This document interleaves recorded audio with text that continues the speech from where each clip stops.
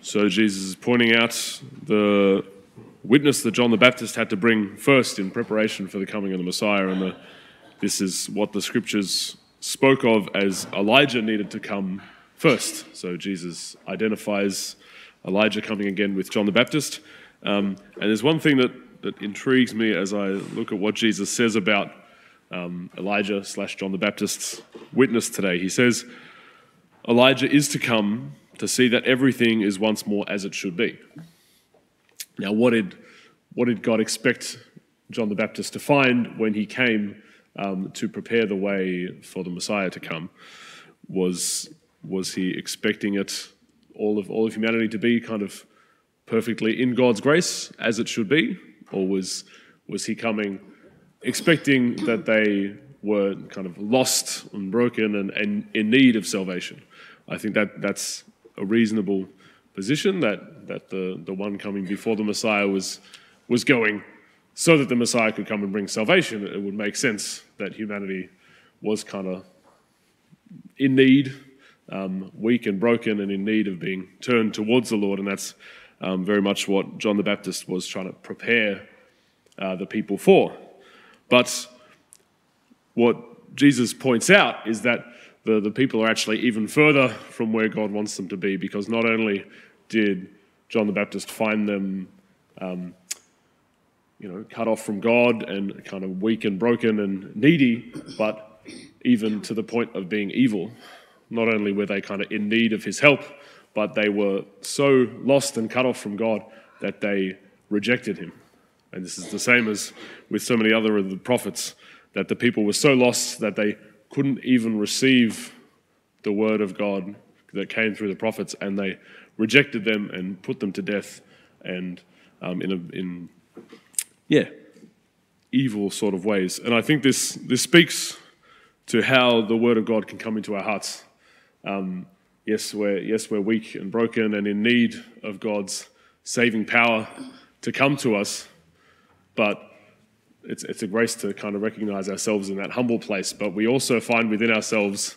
the rebellion, the rejection of that help that God wants to bring to us.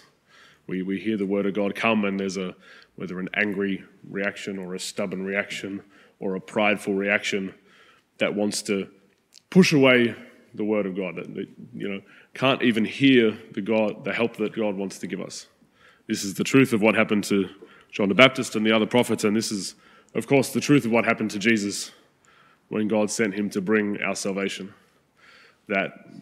humanity, was so lost that we couldn't even receive him, and we put him to death. So there's a journey that we need to go on as we find that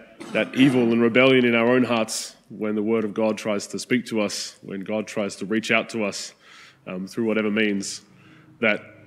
we can recognize that, I'm actually not even ready to receive the word of God, wanting to be rejected violently. And we need to we're invited to have compassion on that part of ourselves that wants to rebel and resist and oppose the work of God. But also we can find when we're called to be a witness of God's work to other people's lives, when we're called to share the love of God through our actions or even through sharing the good news, we can find that sort of opposition from others. Not only are they broken and in need of the word, but they're even opposed to the word that God might want to bring. And that might put us in a position of being rejected, as John the Baptist was and as Jesus was. So let's open up our hearts to both receive God's word that wants to come into that hard and bitter place in our hearts where it's hard to receive that word, but also be prepared to stand with God and with Jesus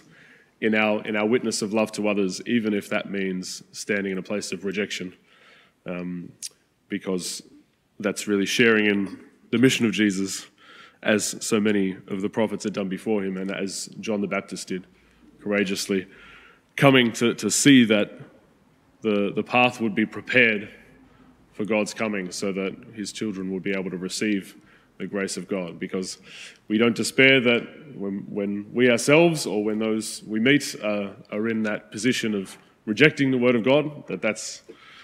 a place where God's mercy can come in and bring healing.